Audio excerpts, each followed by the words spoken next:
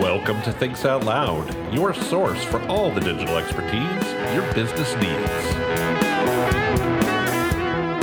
Well, hello again, everyone, and welcome back to Thinks Out Loud, your source for all the digital expertise your business needs. My name is Tim Peter. This is episode 399 of The Big Show. Holy mackerel. How did we get to 399 episodes? Well, the answer is because of you. The answer is because you tune in, you listen, you download, you comment, you share. So right out of the gate, thank you so much for that. I really appreciate you continuing to listen. I think we have a really cool show for you today. And I want to be fair, it's going to range pretty far afield at points. The big story this week, at least in the online discourse, is that Marc Andreessen has written this manifesto where he makes the case for techno-optimism. Marc Andreessen, you probably know, is the guy who founded Netscape. He built Netscape Navigator. He then founded Andreessen Horowitz, which is a very large venture capital fund. And he's a big deal. He's one of the people who can reasonably claim to have invented the internet as we know it today. And I'm not going to do a point-by-point address of Andreessen's manifesto. You should absolutely read it. What I will say is that he makes the case for techno-optimism and that technology will make our lives endlessly better.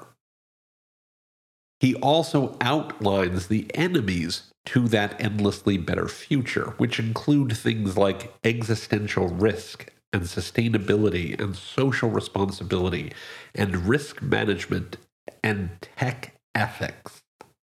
And if I sound a little skeeved by some of those, that's intentional. Because, holy crap, man, really? Hang with me for a second. I am a techno-optimist, too. I agree with Andreessen on many of the points in his manifesto. I love what technology offers us. And I'm going to come back to that in a minute. I want to point out that his manifesto provoked reactions from people as diverse as economist Noah Smith, Daniel Dresner, who's a professor of international politics at the Fletcher School of Law and Diplomacy at Tufts University, Dave Karpf, who is a professor of media studies at George Washington University and an internet activist. And they sort of range all along the spectrum from there's good here to there's lunacy here. You should read all of these. I will link to them in the show notes. I want to make a very specific point, though. My core problem with Andreessen's manifesto, and with some of the things that he lists as enemies, is that what we do in digital, what we do in business, is not about technology for its own sake. It's about technology for the benefit of people. I've been doing this a while, and this comes around again periodically. We can easily lose sight of why we do what we do. You know, right now people are talking about the alignment problem with artificial intelligence. They're afraid of machines that will kill all of humanity. That seems like a reasonable concern to me. You know, I think AI is pretty cool. I think we're going to do some neat stuff with it. And also, if there's concern that it's going to kill all of humanity, it doesn't mean we should stop using AI. It doesn't mean we should pull the plug. It means we should have a conversation about how do we prevent that from happening? Are there things that we should be considering that prevent that from happening? I have talked multiple times about Facebook's many errors over the years, and happily they haven't had one in a while, but where they did things because they were cool and didn't consider the people implications and took a beating for it, sometimes in the press, sometimes in the stock market, and many times with customers. Because we need to be thinking about how what we do affects people's lives. The question that I've asked more than once on this show is, why are we more afraid of the machines than we are of the people who run them? And when somebody says, we should get rid of things like risk management or tech ethics or not be worried about existential risk, the machine isn't the thing that scares me there, right? We've got some real problems we should be talking about there. And to give a very real world scenario that's happening right now is that there's an enormous rise of misinformation on Twitter or X or whatever you want to call it that we've been seeing through this war in the Middle East that has been entirely enabled by Elon Musk's decision to replace verified users with paid users. The folks with the blue check used to be called verified. Actually, they're still called verified, but I have a problem with that. The system that used to exist depended on an actively curated group of people. And you can reasonably and absolutely take issue with how Twitter determined who deserved that blue check or who they chose, or whether there was enough transparency and enough diversity within that process. That's a reasonable criticism. At the same time, it was also absolutely a curated system. Today, the only verification for people with that blue check mark is that the people with the blue checks have paid for the privilege. And this is a problem because people with blue checks get their replies boosted. You see their replies to tweets first before any non-verified folks. And it only costs people $8 per month to have their messages spread widely. Now, let's be clear. It only costs bad actors as well as good actors $8 a month to have their messages spread widely. And we are absolutely seeing, there's tons of evidence to support this. I will link to this in the show notes, that system is being manipulated right now. The level of disinformation being shared by blue checks, whether it's intentional or inadvertent, is adding to the fog of war and creating more problems than it's solving.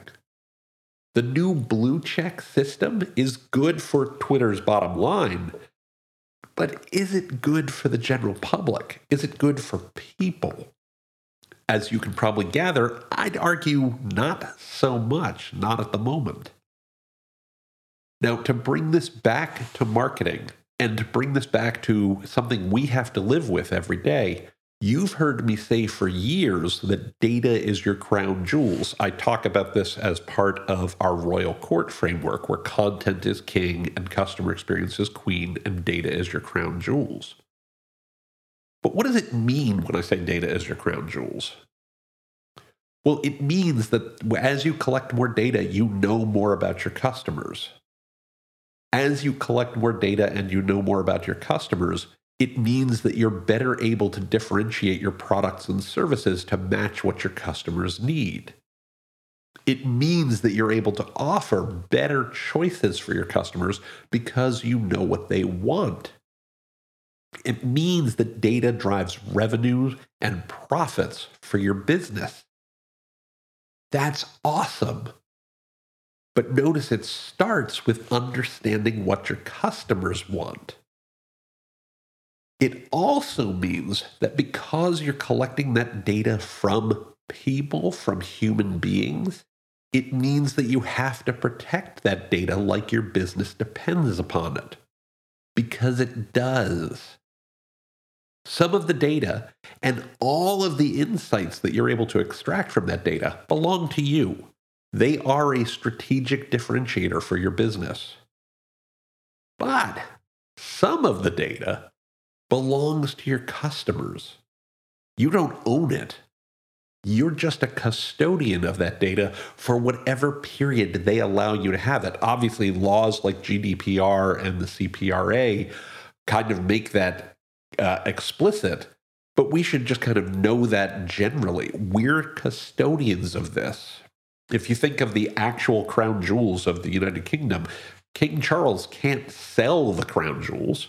He's just taking care of them on behalf of the people of the United Kingdom. You need to protect customer data as well as you would your own. You don't own it. You're just taking care of it for the people who allow you to hold it for a period of time.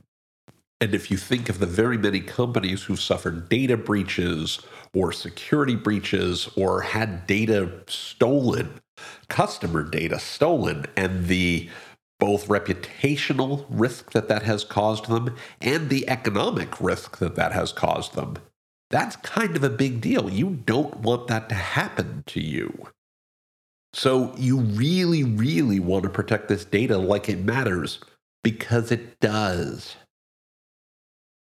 You also want to think about it the way a curator would, or the way that a custodian would, when you want to deploy that data, when you want to put it to work for your business. We have long promoted a 3-step process for how you can put data to work safely and securely. The first step comes from Julie Ask, who was then of Forrester Research, who said, think big mother, not big brother. Think about whether your use of customer data is for the customer's benefit or if it's because, ooh, we can, right? And if you're doing the latter one, if you're like, ooh, look what we can do here, that may not be the best use of the data. Whereas if you're thinking about how do we make our customers' lives better, how do we create a better, richer experience using this data, then you're probably moving in a more safe direction.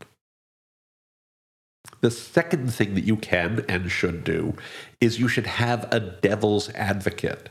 You should have someone whose job it is to argue against using data however you would like. If everybody in the room's bonus is tied towards using the data, I bet you I can tell you what you're going to do. Whereas if you have somebody whose job it is to say, hold on, wait a second, who's there to passionately and dispassionately argue against using the data or to represent an alternative viewpoint, you're probably going to be in a slightly safer space. It doesn't mean that they have to win the argument. Right? It just means that somebody has to represent the alternative viewpoint. And somebody's job has to be that. Their bonus should be tied to that, or they should be an attorney who works for you, or somebody external to the company who can say, have you thought this through fully? Because when you don't, that's when you get in trouble. And then the last thing you should do is you should test. You should start small. What is the smallest possible use we can try here, or the smallest group of customers we can try here? And if you do those things, think big mother, not big brother, think devil's advocate, and test, you're probably not going to get yourself in trouble with your customers or, I don't know, the law or anybody like that if you learn, oh, this didn't work the way we expected it to. I will tell you, I've done marketing for a very, very long time.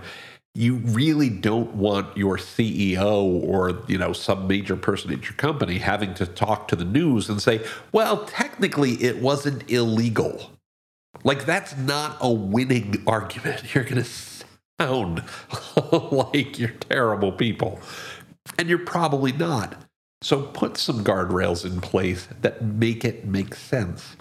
Because it's great for your business when you do that.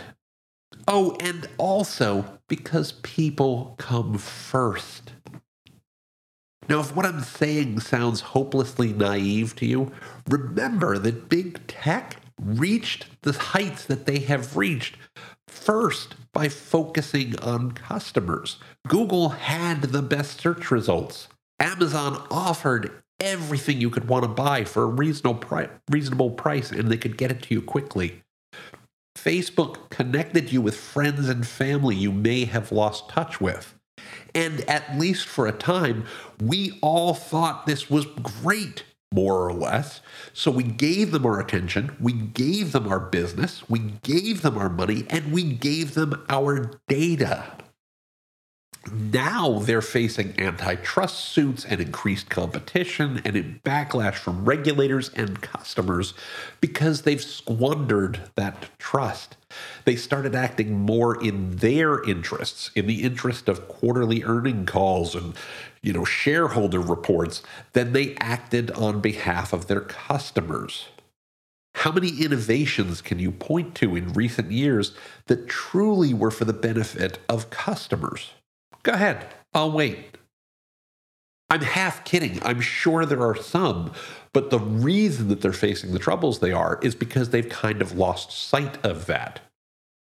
You will never lose in the long run by focusing on customers, by taking care of people, by, as we talked about last week, being human. Digital allows customers to connect with any company, anywhere in the world, at any time. It empowers them and gives them a choice. Yes, a lot of people simply choose the defaults. They just go to Google or they just go to Amazon. But many, many, many people look for something better continually. There's something like 4.3 billion people in the world who now have access to the internet via smartphones or computers. And even a fraction of a fraction of a fraction of that number is a large market. 1 million people is 2% of 1% of the people with internet access. 100,000 people is 0.2% of 1% of the people with internet access. Could you live with 100,000 customers? Lots of businesses can. And it all starts with focusing on the people, focusing on what it is we're trying to accomplish. You're probably familiar with the Simon the Sinek book, Start With Why. What is our why? Why do we do what we do? Why does it matter? Think about his golden circle of why, how, and what. It's not about changing what you do necessarily. It's changing how you do it to focus on people. Who are we trying to serve? Who are we here to help? When I talk about customer experience is queen, it's because it's how you get customers to want to come back to you again and again and again. Yes, we're in business. Yes, we're capitalists. Yes, we love technology. And that demands that we remain focused on driving our business forward.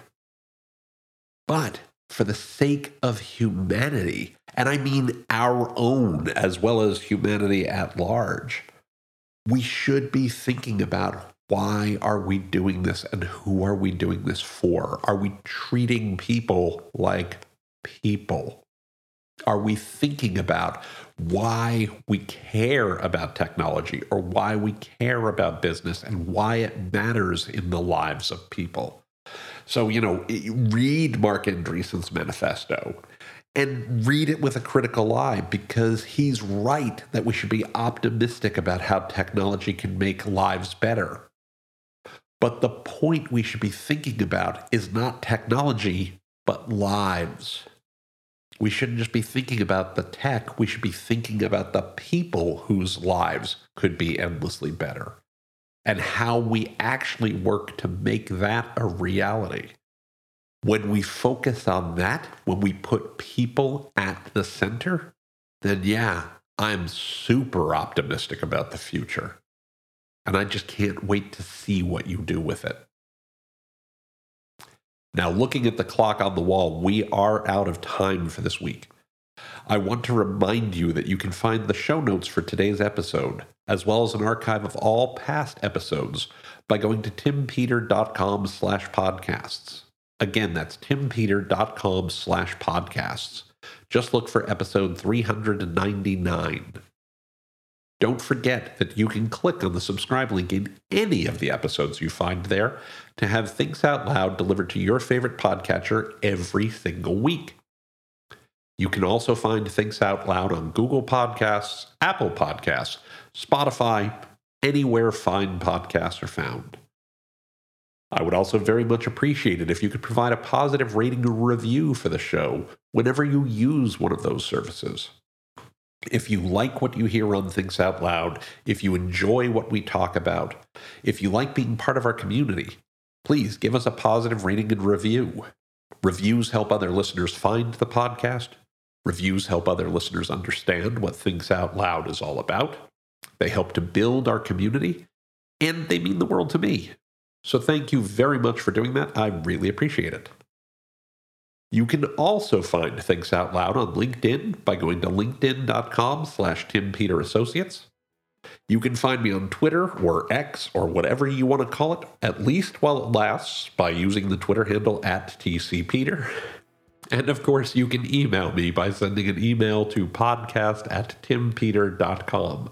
Again, that's podcast@timpeter.com.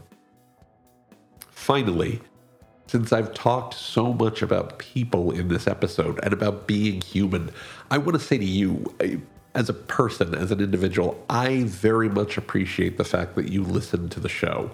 I would not do this without you.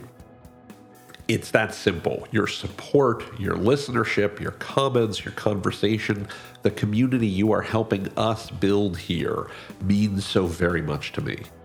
So please keep your tweets coming, keep your messages coming on LinkedIn, keep your emails coming.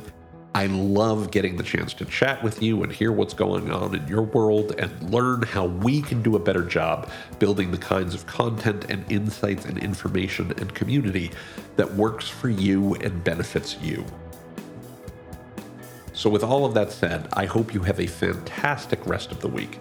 I hope you have a wonderful weekend. And I will look forward to speaking with you here on Thinks Out Loud next time. Until then, please be well, be safe, and as always, take care, everybody.